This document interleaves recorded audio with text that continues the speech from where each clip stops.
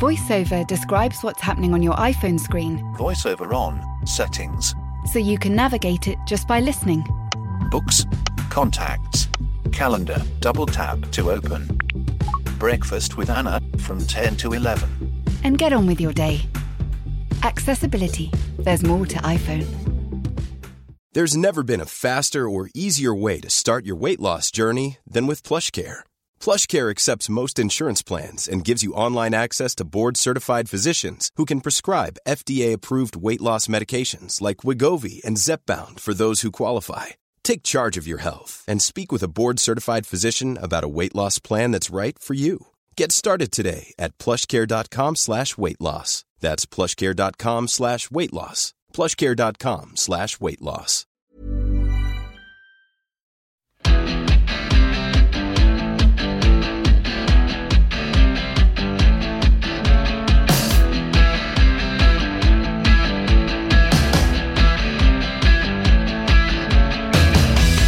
Hello everyone and welcome back to The Ruck from The Times and The Sunday Times. Will Kelleher here, back. Welcome back to Will Kelleher. Yeah. Not much has happened since you've been gone. Well, when I last was on The Ruck, there were 13 teams in the Premiership. It was not quite as wet and cold as it is now. We're very much in the autumn, aren't we now? And lots of chaos. And you've been holding the shit manfully since I've been on holiday. I really appreciated that, Will. Watching your Instagram from Budapest, Bucharest. Where else are you? Not Bucharest, actually. Krakow, Vienna, Bratislava, Prague. Well, since you've been gone Budapest. On your holiday, the world has burned all around It us. really has, yeah. There are now 11 teams in the Premiership, or just about. Yeah.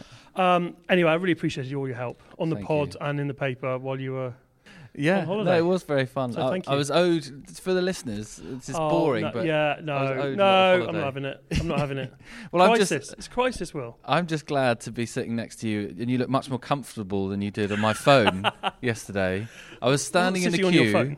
queue at Budapest airport, going through passport control, thanks Brexit, On your holiday. on my holiday, and popped up Time Sports Alex Lowe, sitting on a tackle shield, which is, for anyone who's had to do that, I don't know why many would have done, that's a precarious position to be in. Yeah.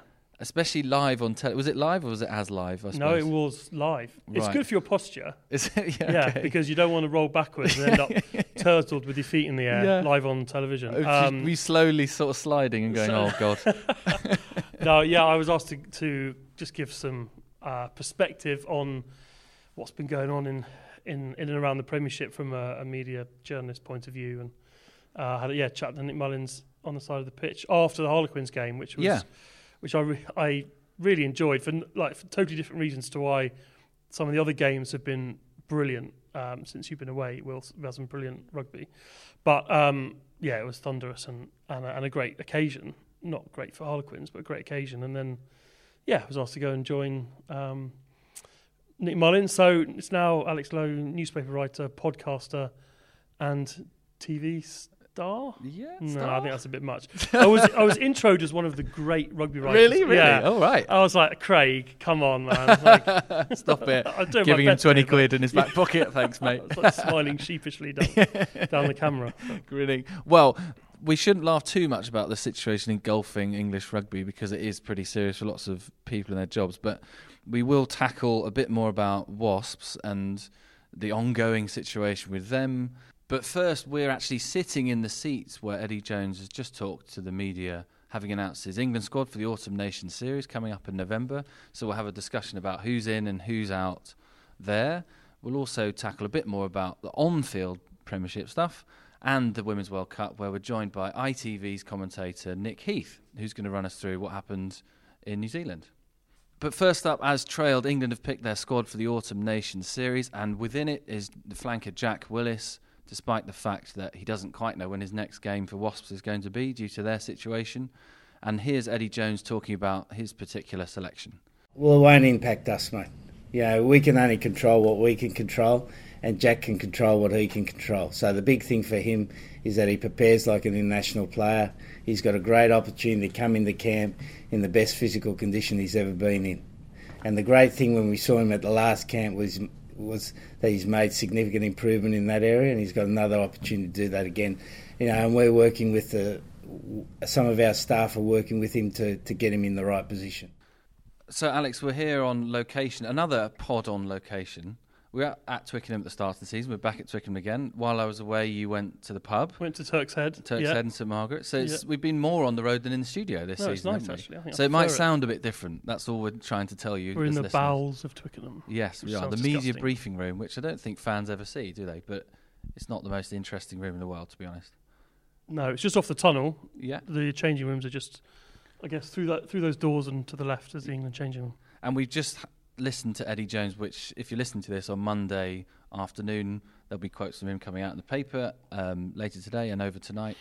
Yeah, so we just heard heard in a good mood, wasn't he? Yeah, he was. We heard him on Jack Willis there when we spoke to him after that sort of top table press conference. We were asking about Jack in particular, and his theme for Jack was, and actually all those who were affected by the current situation, but really it's at the moment it focuses in on Jack, who's playing brilliantly, and one of the crying shames of this whole situation, and there are plenty of other more serious ones, is that he can't play, and his rugby has been outstanding. I saw him live in Coventry last weekend, and he was just the heartbeat of everything that they were doing, and he was magnificent, and he won't get to play. Now Eddie probably won't worry about that too much, and his big theme with Jack was of resilience, was referring to the injury he had out here at Twickenham last year, and actually the way that he has come through 12 months out and come back end of last season through the tour and into this season to be back at his best. And he really endorsed Willis's kind of mindset, I guess, and drive to be as good as he can be. So that was his sort of his view on Jack and I guess the road that he's now got over the next few weeks without a game.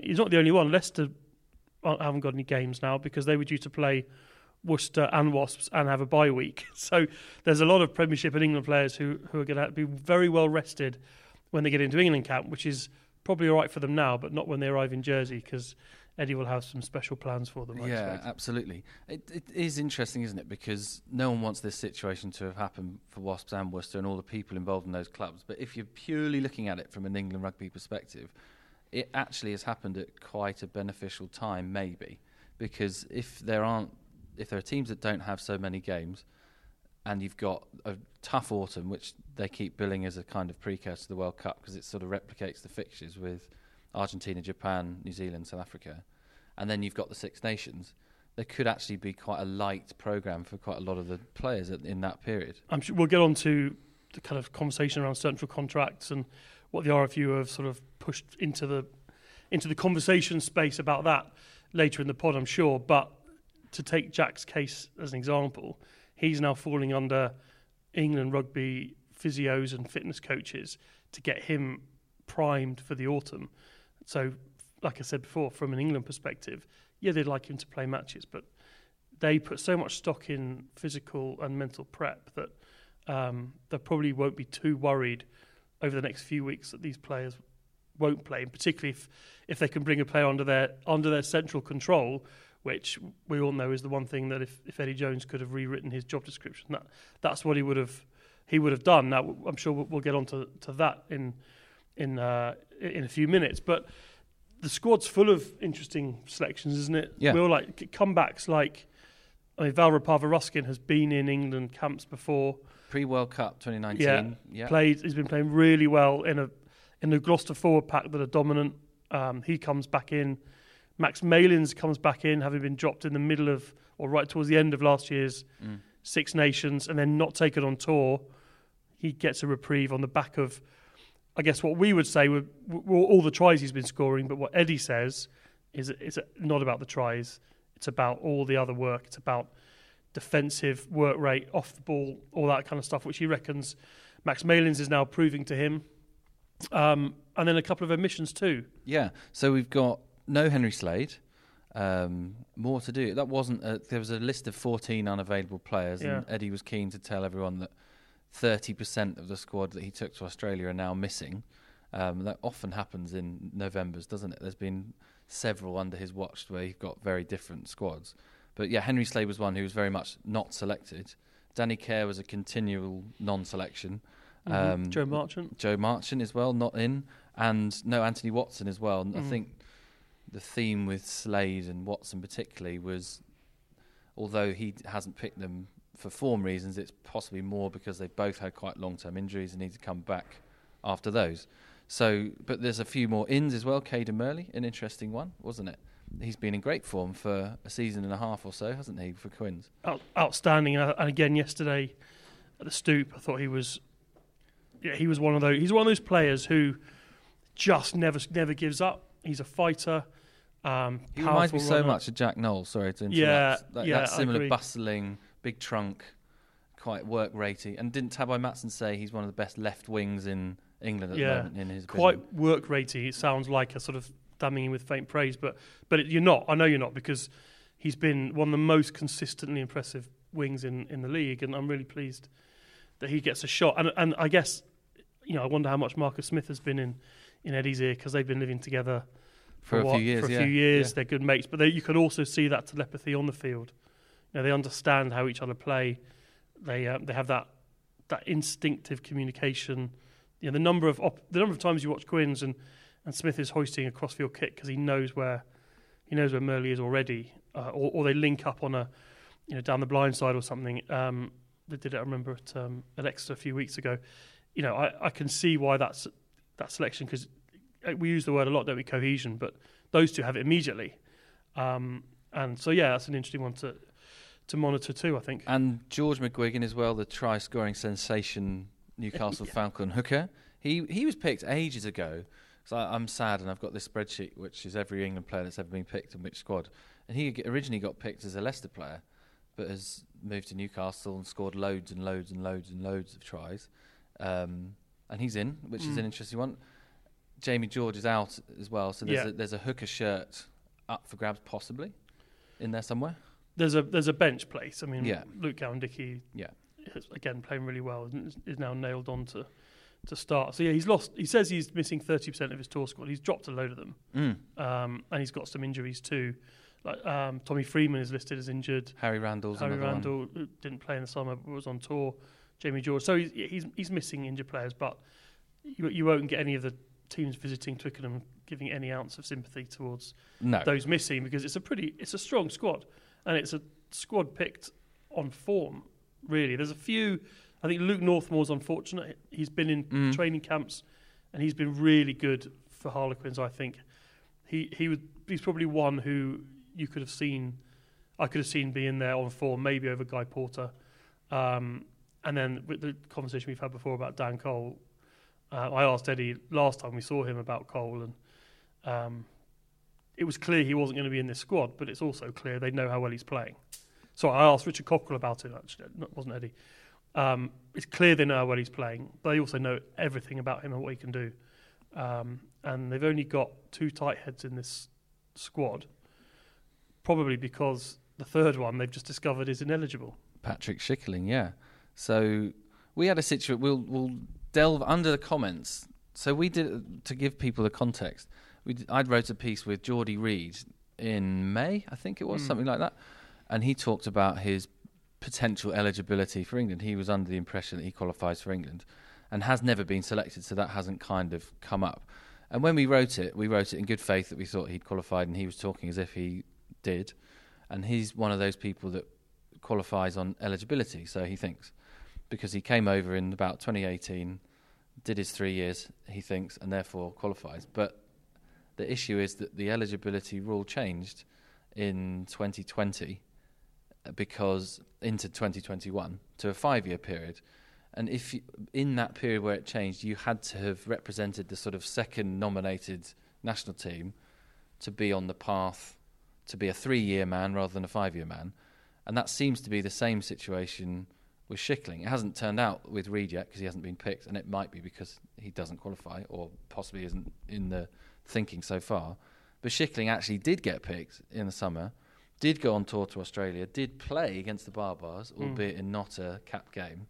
And I think I remember watching it, he came off the bench and then got knocked out and came back on again.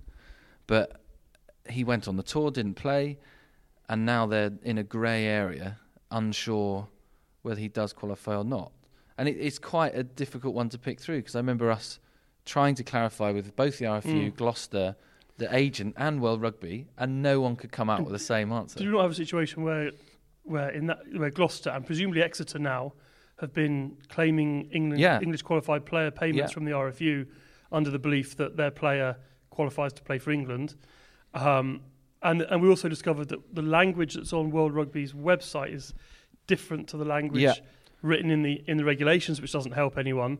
So the long and the short of it is Schickling has worn an England shirt in a non-cap game and been on an England tour and would have been in this squad, but has been left out because England are now trying to get clarification from World Rugby whether or not he qualifies under the 3-year rule, which he thought, and they thought, or whether he has to wait for the 5 years to be completed. And I think if it is the 5-year, it would be after the World Cup. It would be about November 23. So that's fairly important, because he's been in good form. As a bench player for Exeter, he's been making quite an impact as a massive tight head, scoring a few tries and smashing a few scrums. It's lucky that England lost that Barbarians game anyway, because otherwise they'd have to hand back the Quilter Trophy for fielding an ineligible player. And it's probably fortunate, well, it's definitely fortunate for the RFU that he hasn't been capped yet, because 100%. that would be embarrassing. It'd be a Spain situation, really, wouldn't it? Yeah, it would be embarrassing for England and the RFU, and embarrassing for World Rugby. Not to clarify, yeah. Not to have had this clarified sooner. And the fact that they still don't know, and we're a couple of weeks out from the first autumn game, was the way that Eddie answered it suggested to me that he's a bit hacked off. Yeah, how long this is taking to clarify. To be fair to, because again we were asking more about Geordie Reid in the summer, less about Schickling now, because it's only just kind of coming to light. But in the summer, World Rugby were keen to tell us that essentially they only really analyse all the paperwork when they're ready to play a match. They go through it if there's ever a debate about whether someone's eligible or not. All the paperwork essentially has to get presented to them, and they wouldn't do that just if they're in a squad, because they're not necessarily always going to play a game, because it's an administration task, I guess. But it's more on the RFU to know and clarify whether someone's eligible. So that's possibly where it slips through the cracks. Yeah. But it's an interesting one, isn't it? Because if people are coming over to England on the proviso that they qualify and then they don't, it then becomes a financial thing as well, doesn't it? And so that needs to get sorted out. Bill Bowman needs to come back from Chile, Eddie was saying. Yes. Stop drinking red wine. But anyway, so that was the England squad, and they've got 4 games this autumn in November against Argentina to start with, then Japan, then New Zealand, then South Africa. Could be a bit of a fascinating autumn. We'll probably do more on that coming up. But yeah, it's been when they announced the fixtures, they trailed it as a mini World Cup on the basis that they're playing Argentina, Japan, which is exactly how England will start their pool, and then they finish with New Zealand, South Africa, which was obviously the semi-final final in 19, and potentially the 2023 tournament could unfold in the same way. So a four-test autumn. There's one selection that interests me. When we came back from right at the end of Australia, Eddie was asked who his player of the tour was, and we were thinking Ellis Genge or Courtney Laws, who was immense and had to be sort of peeled off the turf after that third test in Sydney. He said Will Joseph, who to our eyes had come on once and got smashed into next week in a tackle and played for about 3 minutes. But Eddie's answer was that he made such an impression behind the scenes and in training that was why he ended up on the bench in the first place. And from what I understand, Will Joseph was one of the standout performers at the mini camp that England had, where they trained here at Twickenham. And with Curtis Rona walking out on London Irish, he's more likely to play 13 there. He was at wing earlier in the season when I saw them. I think he's a player. He's totally different to Manu, obviously, but England have there's no Henry Slade in the squad. There's no Elliot Daly in the squad. They've got Manu penciled in for 13. You'd think you can't see them moving away from the Smith-Farrell combination 10-12 because they don't have many matches. Whether they end up playing that in big games at the World Cup, we'll see. But I'd imagine they'd want to persist with that for now. But I think this could be an autumn where Will Joseph gets a bit more time for England on the field, and by all accounts from those who see him training and know him, he's the real deal, and he's already making a big impression. That would be really interesting if they went that way, because it would replicate Eddie's first year and a half, where they didn't have Manu Tuolangi, won every game, and it was Jonathan Joseph at 13 outside Ford and Farrell, and they were fantastic, and particularly Joseph was fantastic, wasn't he? Yeah. And scoring hat tricks and all sorts. Yeah. So that'd be quite cool, wouldn't it? To have his brother almost fulfilling the role that his older brother did. Definitely. And Eddie says he knows 80% of his squad. He says he's further down his World Cup squad selection line now than he was at this point before 19. And that means you've got to think someone like Will Joseph, Henry Arundel, they're here now for the next 12 months, which is exciting for England because they're two brilliant, thrilling young talents. And so to see them with the pace they bring, and they're the kind of players that are going to get Twickenham off their seats in November. As you were asking Eddie about earlier, just feels like we all need a bit something to lift us at the moment with the doom and gloom that surrounds the governance on the outside of the game. That we want a chance for the players and the sport to take centre stage, and hopefully the autumn will be that chance. Well, we're going to try and sandwich the doom and gloom, but it might have to be doom and gloom o'clock now, because next we should try and wrap up what the latest is with Wasps and the whole thoughts about where we're going to go next with the game and all that, and then we'll end off with a bit of Women's World Cup to bring it back up again.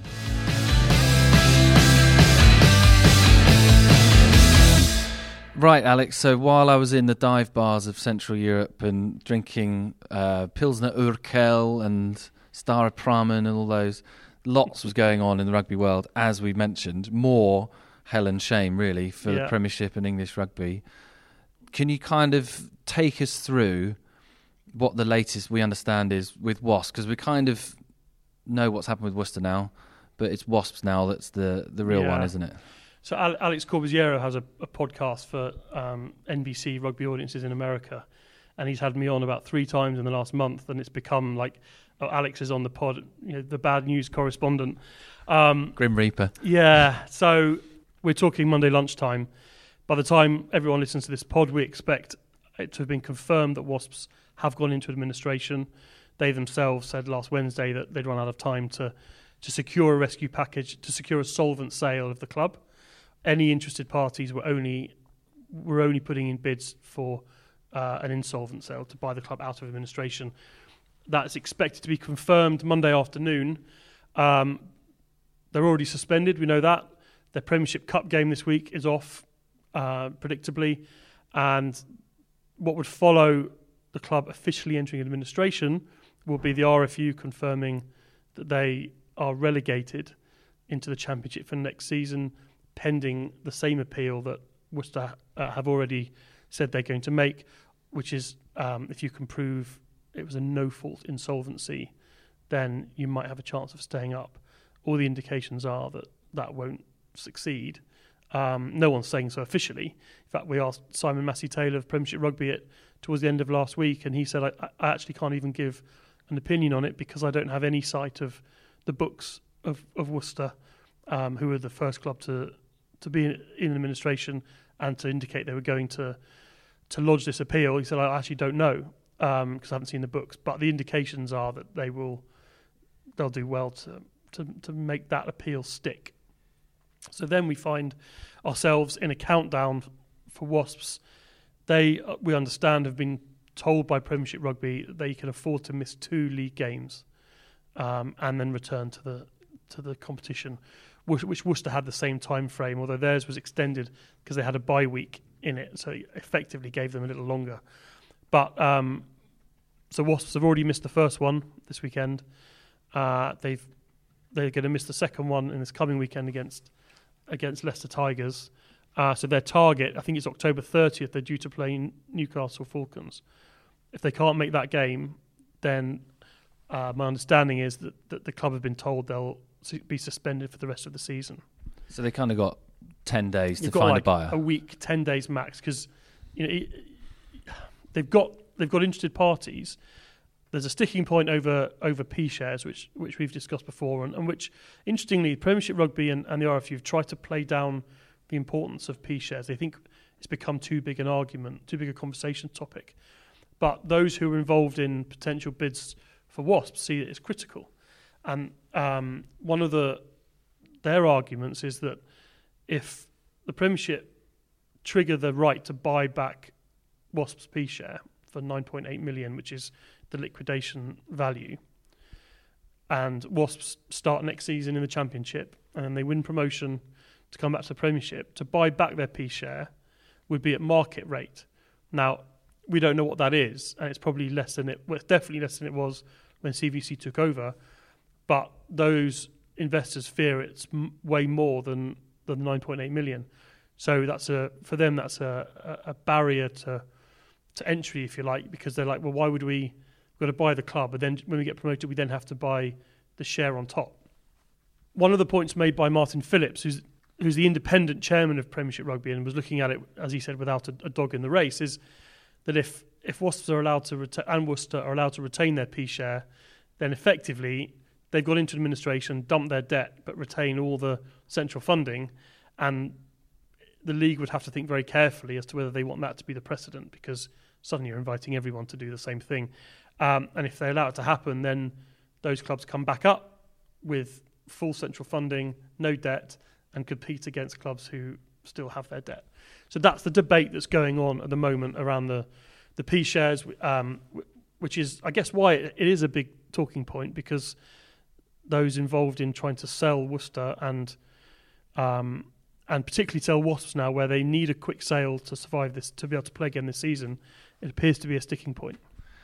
So the next stage of it was then Bill Sweeney, the chief executive of the RFU, spoke about what's next, I guess, and the next few years and what happens after this. And there were stories that came out about backing a 10-team Premiership, which we've been writing about all season, really, and for a while it's been an idea that's kind of crystallising among owners and CEOs in the Premiership. Now seems that the RFU are keen on it too. So what was the latest of that? Because then the other one was, as he mentioned, the nuclear phrase, central contracts, which angers a lot of people. It's one of those buzzwords that riles people up, isn't it? So there are two elements to it, which is how do rugby get to this point? And Simon Massey-Taylor and Bill Sweeney in separate briefings have basically said that there wasn't anything they could do to help. Steve Diamond was very angry in his reaction when Worcester hit the wall and blamed the governing bodies for sort of standing idly by and watching this slow-motion car crash happen without stepping in to slam on the brakes. Bill Sweeney says that that's unfair criticism, and that the RFU did everything they were allowed to do to help within the terms and within the rules, basically, which I think you'll find people at Worcester would disagree with, but they defend their conduct in this. They are the governing bodies, after all. In the frame, well, I think the way he phrased it was within the framework that's currently available. Yeah, so he said they couldn't just give them a whole lot of cash, for example. Inject money into it, no. But it's more to do with the scrutiny. Now, the RFU have acknowledged in announcing effectively a review and a plan for the future. Both parties have acknowledged that what went on wasn't good enough, and governance needs to change. As someone messaged me in the week, within rugby, it takes a crisis for anything to actually happen. So the conversations that seem to be happening now are around a 10-team Premiership, certainly smaller than 14, which was the plan. Next season should have been a 14-team Premiership, which now seems... And we should say, I think they've pretty much confirmed that's officially going to get scrapped now. Simon Massey-Taylor said that that's too big, and we know it's too big. It doesn't work because when we've asked about these clubs don't have any funds, they're losing money, how could they sustain fewer home games? But the answer is that those fewer home games would have the Stars playing more. There'd be fewer clashes with the international game. The England players would be available, therefore, more often. It's the less is more model. You make each game feel bigger and more important, and you can commercialise it. But all of this and I'll come on to the central contracts thing in a sec, is aiming to be part of the new club country agreement that comes in 2024, and it needs a whole new approach to this. And I think it's one of the things that Simon Halliday was saying on our pod last week. It needs innovative thinking. It needs people to go, I don't care if we've never done this before. That's why we need to think about doing it. Doesn't mean it's necessarily immediately the right answer, but we need some disruptive thinking going on here. And Simon Halliday's sort of disruptive thinking was carve off the professional arm of the RFU and form a whole new governing body. Now, interestingly, Bill Sweeney on Sunday morning from New Zealand, where he's at the Women's World Cup and having World Rugby meetings about the global calendar, was talking about joint ventures. And then I asked Bill, someone had suggested to me that central contracts was perhaps back in the conversation again at Twickenham, here at Twickenham, and he didn't knock it down at all. In fact, he first of all said everything's on the table, and then he began building on that answer with, well, clearly clubs pay an England player $600,000 a year, but he's only there for half the season. But they're still paying him when he's on England duty, when that player is also being paid by England. England feel that under the current deal, they don't get enough prep time with their players, and the clubs are annoyed that they're paying these salaries to their players, but they're lost to England for half the year. It doesn't work for anyone in Bill Sweeney's words. So he's talking about joint ventures. Now, he said central contracts is the nuclear button. It's the kind of comment that immediately gets the hackles up in the Premiership, because they don't want their prize assets to be under control of the national team. But he was talking about it within this context of a joint venture, within the promise that they're giving that club and country will never have been more closely aligned. And it is interesting that Simon Matthew-Taylor is the chief exec of the Premiership, having come from the RFU, where he was chief marketing officer working with Bill Sweeney. There is a relationship there. That is where we currently are at the very outset of these talks. Nothing will change really before 2024 at the earliest. But that's the kind of conversation that is going to start having to happen, and is already happening really out of this crisis. Is how does nothing changes without a crisis? How do they change it? But they got to get cracking, because we're late 2022 now, and we're saying that if they all sign up and everything's sorted, it's happening in 2024.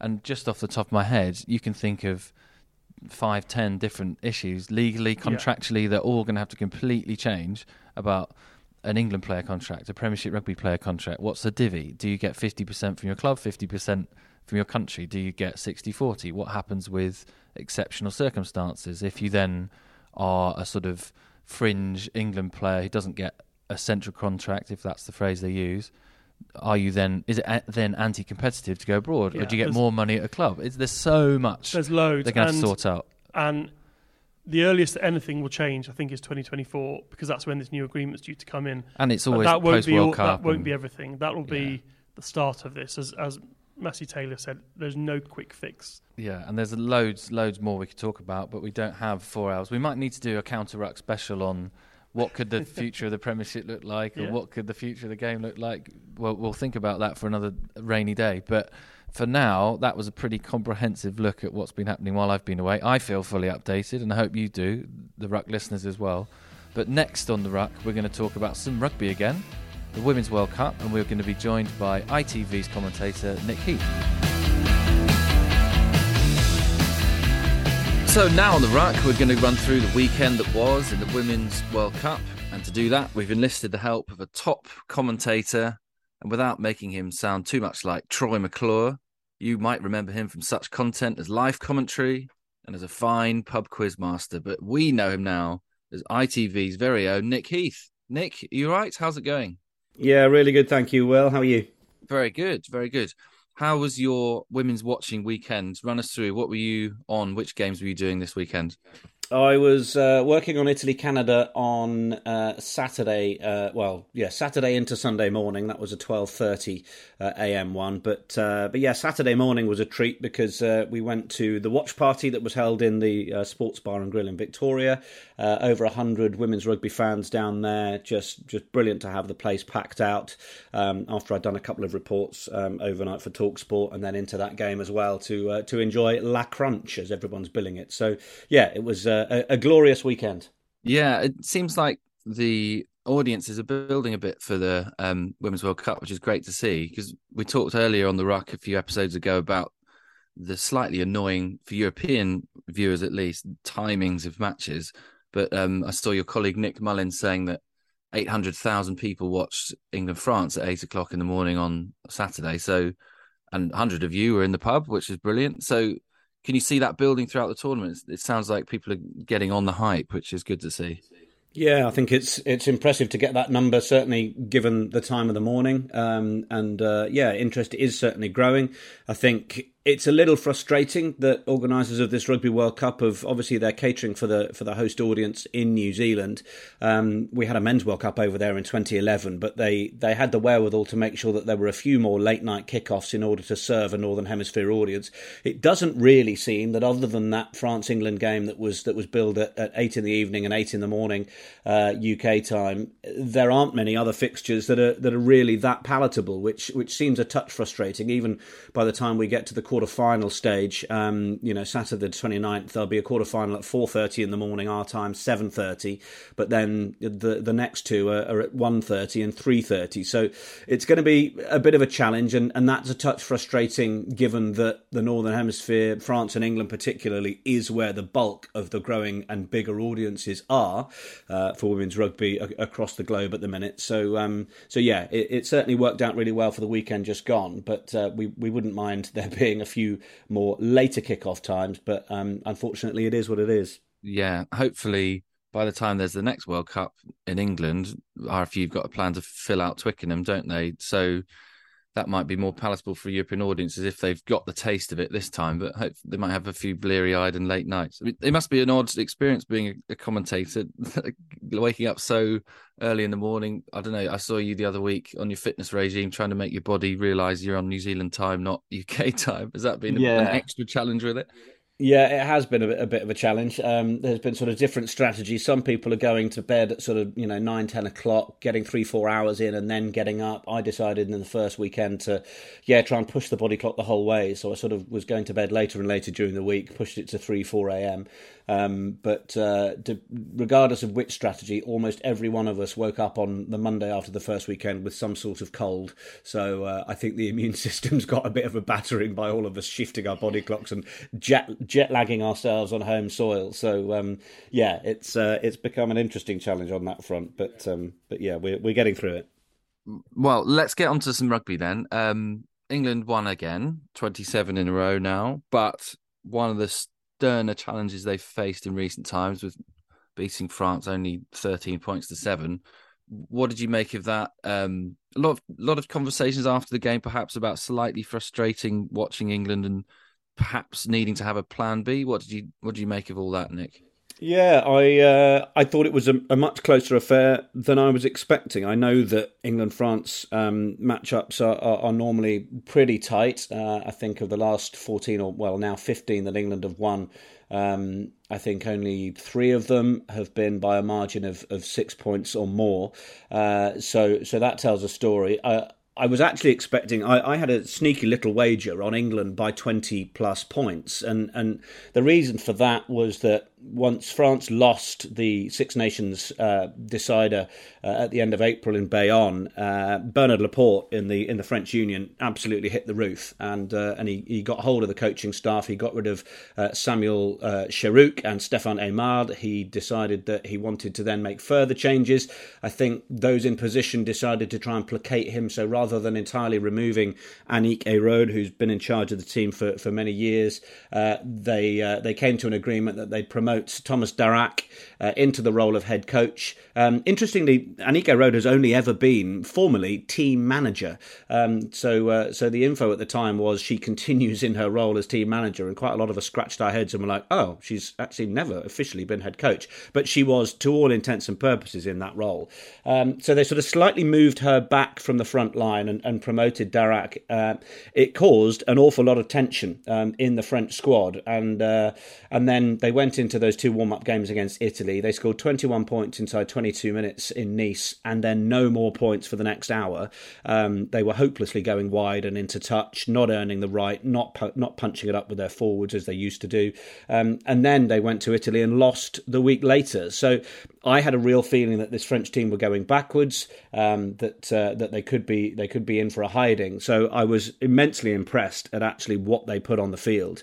And I guess it's one of those: is the French team in disarray going to discombobulate, or is it going to suddenly find a way to bring itself together? And they managed to do that. As for England, I think the talk of a plan B is a really fascinating one. We heard Simon Middleton before England went off and got on the plane talking about how his selection at scrum half was based on the fact that they don't particularly want to play off 9, so he didn't want the sort of quick thinking and opportunist play of someone like Natasha Hunt.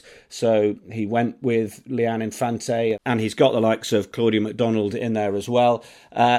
It doesn't suggest that they're capable of changing that game plan when he says they're going to be playing off 13 and using Emily Scarrett as that pivot. If a team shuts England down in that midfield, well, it is going to expose the fact that they haven't really got another option. And I think that is a bit of a concern. So it means that win, that England have qualified for the quarterfinals, as we were kind of all expecting. We were talking off air about the plotting the little route, which all fans do at this point, don't they? So if England, when they do get through, what would be next and then after that? Yeah, so it will be, because we've got 12 teams in 3 pools, the top 3 go into the top 3 slots of the seedings, and then they'll be split by sort of points difference, points scored and all that sort of stuff. And then second in the pool will go into positions 4 to 6, and then we have the 2 best third place teams. So it is very nicely poised at the minute, and we have England in a position where it's actually almost easier to call the semi-finals at this stage, because there could be a little bit of movement around the 1 to 8. At the minute, it's New Zealand, Canada, England, France, Italy, Australia, USA, Wales. It suggests ultimately with 1 playing 8, 2 playing 7, 3 playing 6. I mean, England as it stands would play Australia. That could change depending on the final round of matches, but it could well be that England end up in the side of the pool, the side of the semi-final draw against the likes of Canada, possibly Italy, and New Zealand likely to be in the side along with France. So that sets things up very nicely. Those would be 2 very, very tasty semi-finals. I'm not, we're not counting our chickens, but would fully expect England to at least be able to get themselves there, and that would be fitting. New Zealand are getting their game together, I think, to the point that actually it's probably looking like a real worry, I would say, for any other opponents. They're looking really slick.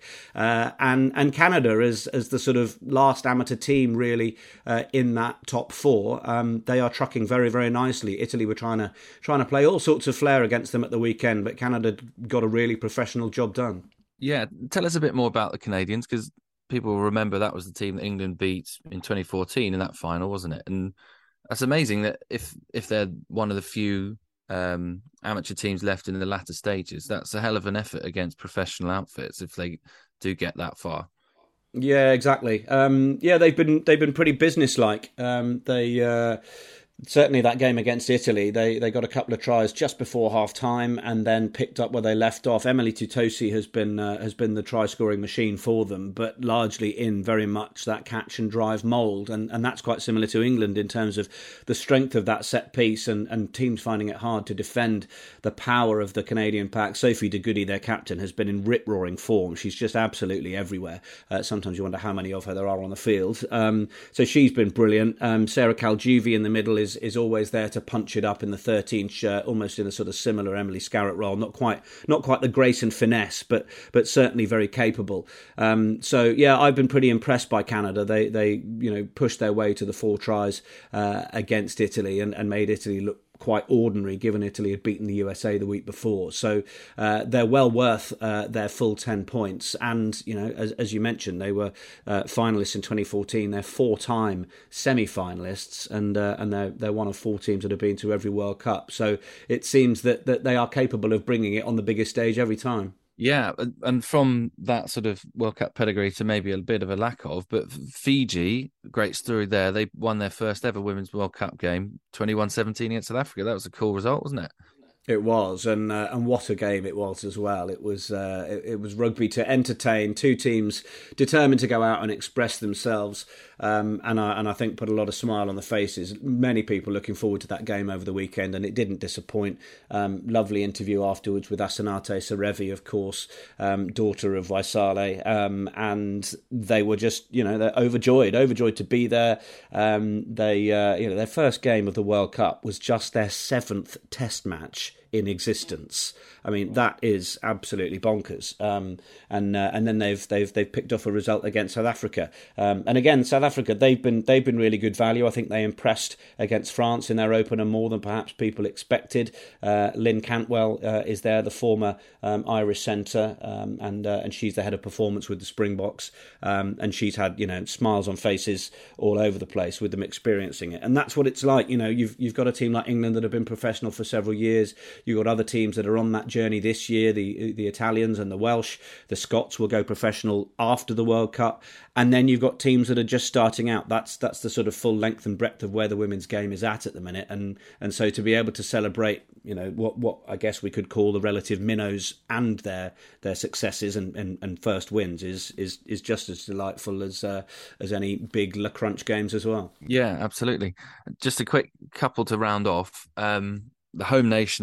The other home nations lost. Wales defeated quite easily by New Zealand, weren't they? And then another agonising 2-point defeat to Scotland. And it looks like pretty much curtains for Scotland, doesn't it, now? It does, yeah. Their last match is going to be against the Black Ferns. It's heartbreaking for Scotland, it really is. And it's not as if they haven't had opportunities. There seems to be some hoodoo in the mind. They get into the 22, they can put the phases together, but they just can't get over the whitewash. I'm sort of sick of seeing Rachel Malcolm in tears, bless her.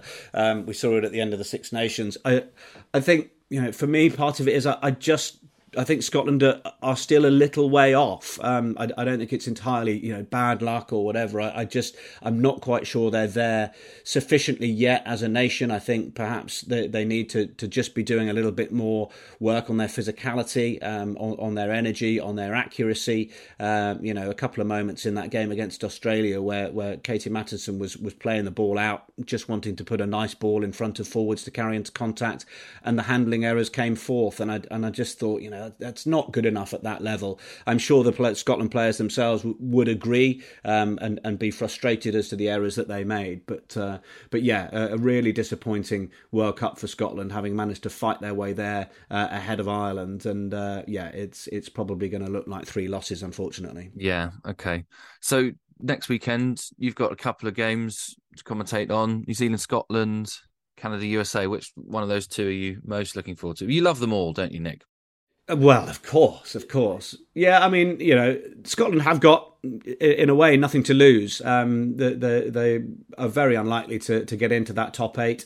They would need all 5 points and for other results to not happen. But it's a chance for them to just throw absolutely everything at New Zealand and be carefree about it. But I still expect the Black Ferns to come out on top. But I think the Canada-USA, the North American home derby, will be a really interesting one. Canada will look the stronger, and if you're looking at the sort of canon of results, well, Italy beat the USA and Canada beat Italy, so you could expect Canada to beat the USA, but I'm not sure that their neighbours will roll over in that sense. I think they were disappointed they didn't quite get their game plan going against Italy, so I think that'll be fun, and it may affect that sort of top 8 order, but as we say, I think a few of the statos have done the work on the semi-finals, so it'll be about how the quarterfinals change, but perhaps results further through may not. Yeah.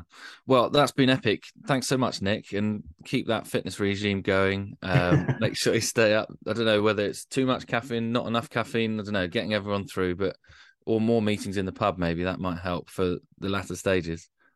Yeah, thank you very much. It's certainly choosing those caffeine moments is becoming quite a fine art. But yeah, good to chat to you. Thank you very much. And for everyone else who wants more Women's World Cup, which why wouldn't you really? There'll be another full pod out on Thursday with Jess Hayden chatting with Times columnist Rachel Burford over the final rounds of the pool stage. Looking forward to those quarterfinals and everything else coming next weekend. But for now, we will move on to other things in the rugby world.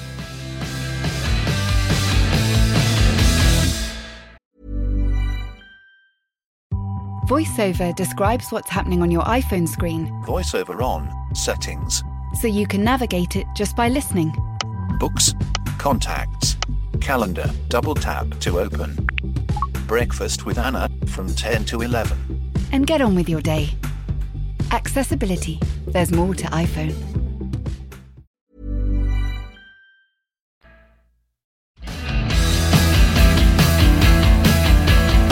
Right, so that was Nick Heath, who's commentating on the Women's World Cup for ITV. So that was really good to hear his perspective on all things Women's World Cup there. But now I suppose it must be time to pick a god, goddess, or devil of the week, Alex. Yeah, well, I'm throwing this back to you, William, because while you were off drinking Czech lager and I was holding the fort here all on my own, we had an episode where I was literally the only host. I still came up with a god or goddess of the week, so I'm throwing it back to you. Okay. To nominate this week's recipient. Right, so in that theme, I've watched lots of rugby over the last couple of weeks on Slovakian trains and Hungarian trains and all sorts. But you're great company with your listeners. / I haven't watched a second. So my god of the week is Alex Lowe for holding the fort fantastically over the last 2 weeks. I'm not having that. I'll come up with one, but it is within the media. Okay. Rory O'Connor, yes, who is a colleague of ours who works for the Irish Independent. We're having a function for him in Twickenham this evening, Monday night, because he's running the Dublin Marathon this coming weekend in memory of his young boy who sadly lost his life, and he's raising money for the hospital that looked after him. So I'm going to give it to Rory this week for laying it all on the line and pounding the streets of Dublin for a well-worthy cause, and we're hoping to raise some money for his charity tonight. So it's an off-field nomination from me, but I can't think of a better option than Rory and backing him around the streets of Dublin in his marathon this weekend. That's a really lovely shout, and hopefully as the Rugby Writers Club, we're going to hopefully raise some money tonight, so that'd be a really nice way of paying tribute to his late son, yeah. And actually, I was going to mention another off-field thing that I did see while I was away, was good. Whoever it was that came up with the idea at Northampton to play against the Barbarians instead of their Worcester game, clever, well played. That was good. I hope they fill that ground, because that'd be really nice. And I think I tweeted at the time when I saw it, it'd be a cool way, if they can do it, of maybe that lot who are now out of work and looking for contracts, or even not guys who are just Wasps or Worcester, the sort of Mike Browns of this world, and guys who are looking for deals somewhere else. It'd be a cool shop window. It's probably not a very sustainable thing that everyone else does it, but well done to them for moving quickly and filling the ground. Nice chance for Kovacic and those boys to get absolutely. a run up. So whether that was Mark Darbin, the CEO, or guys at the Barbars, or a bit of both, then it's a sort of joint nice award. So there we go. So there we are. We're back. I'm not going away now for ages, so it should be both of us for a while. We've got a busy November coming up. Then it'll be Christmas and into the Six Nations and all that. So our holiday for the year is done, I think, until we build up more Lou days. Thank God, I can't cope without you again anymore.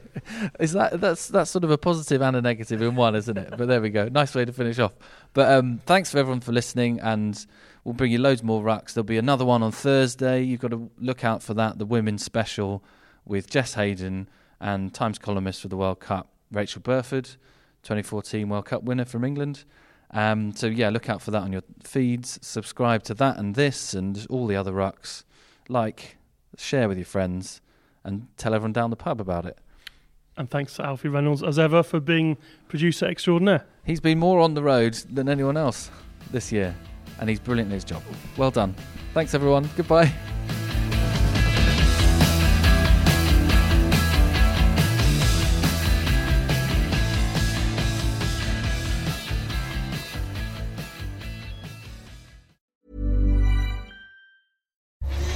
you're listening to me, Daisy, Apple's iPhone disassembly robot, is dismantling an iPhone into lots of recyclable parts.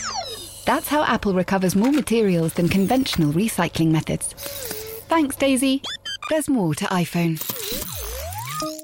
Imagine the softest sheets you've ever felt. Now imagine them getting even softer over time. That's what you'll feel with Boll & Branch's organic cotton sheets. In a recent customer survey, 96% replied that Boll & Branch sheets get softer with every wash. Start getting your best night's sleep in these sheets that get softer and softer for years to come. Try their sheets with a 30-night guarantee. Plus, get 15% off your first order at bollandbranch.com. Code BUTTERY. Exclusions apply. See site for details.